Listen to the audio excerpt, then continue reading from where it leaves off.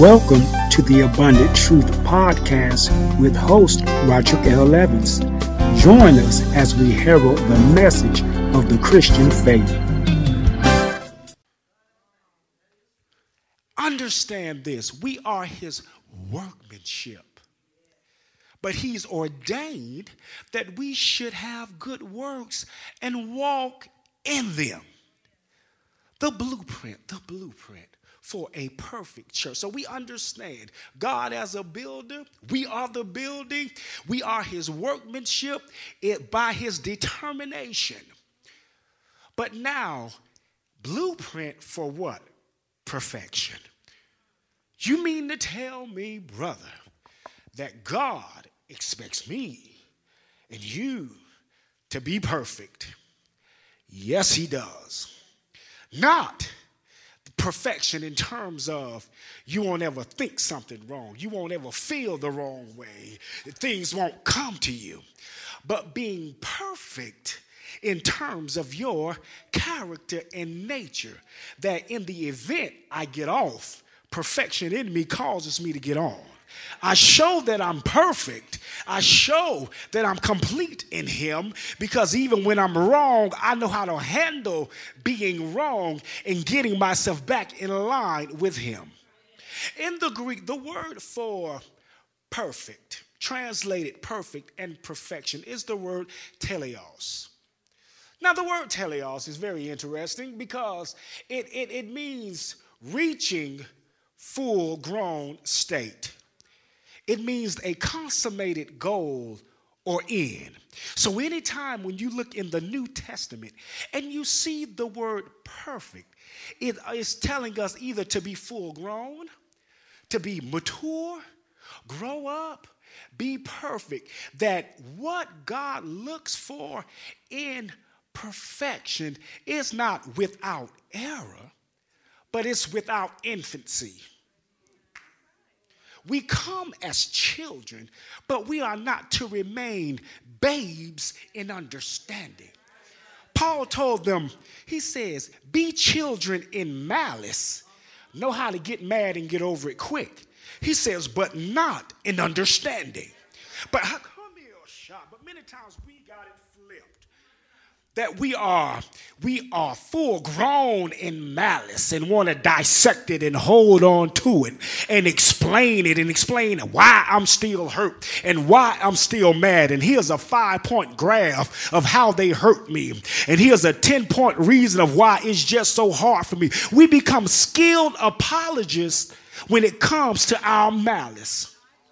And then if we ask you, what does the blood of Jesus represent? It gets quiet. We go to looking around. We go to flipping. We go to digging around. And then we claim, ain't no Bible teacher. Nobody. You don't need to be a Bible teacher to understand that the blood is what cleansed you.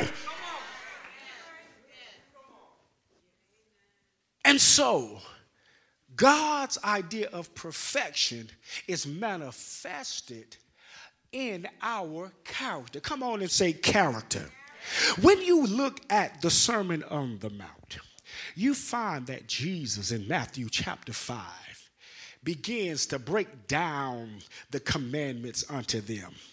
And then from verse 1 through 48, he deals with all sorts of things, from adultery, from how you give, from how to forgive. And after he deals with how we deal with one another, he says, be ye therefore perfect, even as your Father in heaven is perfect.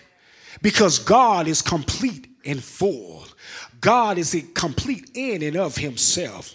He's always going to do what's right and act how he needs to act. And so when we look at perfection, perfection deals with how you handle folks. Perfection shows in how you navigate things when they do not go your way. How you navigate sins in the lives of others and in your own life. Matthew 5, he goes through. He says, you have heard it said. You have heard it said. And many of us have a you have heard it said theology rather than an it is written theology. When you defend what you believe, do you ever say it is written or the Bible says? Or because sometimes we're so loose, we'll say, well, I think it's in there. No, you ought to know it's in there, even if you can't call the verse. I know it's in there, not I think it's in there. How do you handle dealing with others? This forms the blueprint of a perfect church.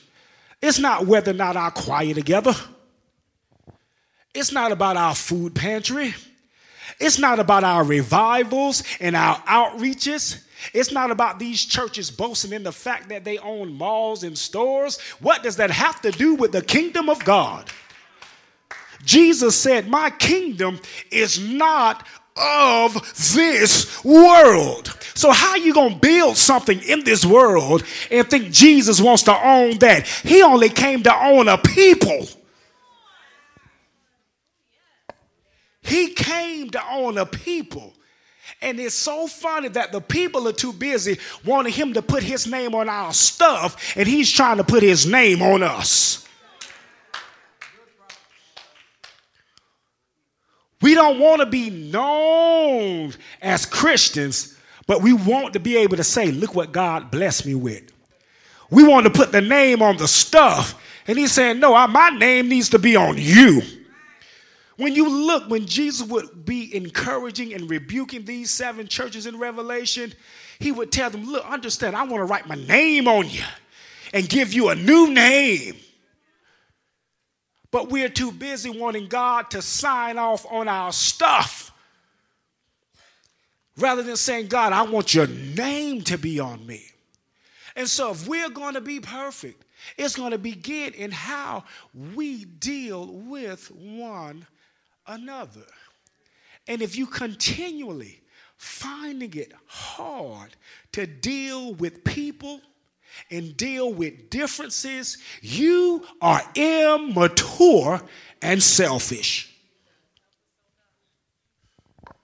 We don't want to hear that because we believe that how I feel about it, how I see it, is right. But when you bring that attitude to the church, you begin to disrupt the flow and the unity. You're going to always have differences. A perfect church does not mean they are not differences, but they know how to handle the differences, that the gospel is never called into question and the fellowship of the saints is never broken, even if we don't agree about something. But we discover that we are immature because we tell half the church about what we didn't like. And I can't understand. What do you mean you can't understand? They're human, you're human, we all make mistakes. And so you find after all of his commandments and all of his instructions, he sums it up with be perfect like God. And so we find then what then characterizes a perfect church. Give you a few points and I'm going to my seat. When we look in the book of Revelation, again, we find that Jesus here now has moved from speaking to the other churches and now he's talking to the church at Philadelphia. Come on and say Philadelphia. Philadelphia, we understand that during that time, the churches, all of them was under such persecution. We understand that the churches were going through. The enemy was continually assaulting the churches. And certain churches, they were in places that were dedicated to other gods. That's why when you look at the point where it talks about, when he keeps telling them, you sit in where the seat of Satan dwells. Either there was a wicked political power there that did not want the Christians to survive, or they were in a place where a temple was erected to another god, And they were suffering persecution because they wanted to serve their God. So we find when we get to the Philadelphian church, we find that their church is very interesting because it is one of the churches that he did not have any words of rebuke for them.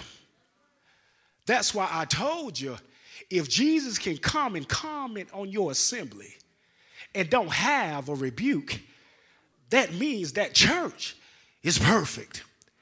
It don't mean everybody is all that in 3 bags of chips. It just means that even when things come up and things go wrong, they're handling it in a way that is befitting the gospel. So you find Jesus shows up and has no rebuke. That's how I know that a perfect church really can operate. And we, in today's society, in the American churches, we are not even experiencing the persecution that this church in particular was experiencing, nor its pressures, and we can't get along. Thank you for listening to today's podcast. You can find us on all major streaming services. And remember, Jesus Christ is the truth, and the Word of God is abundantly true.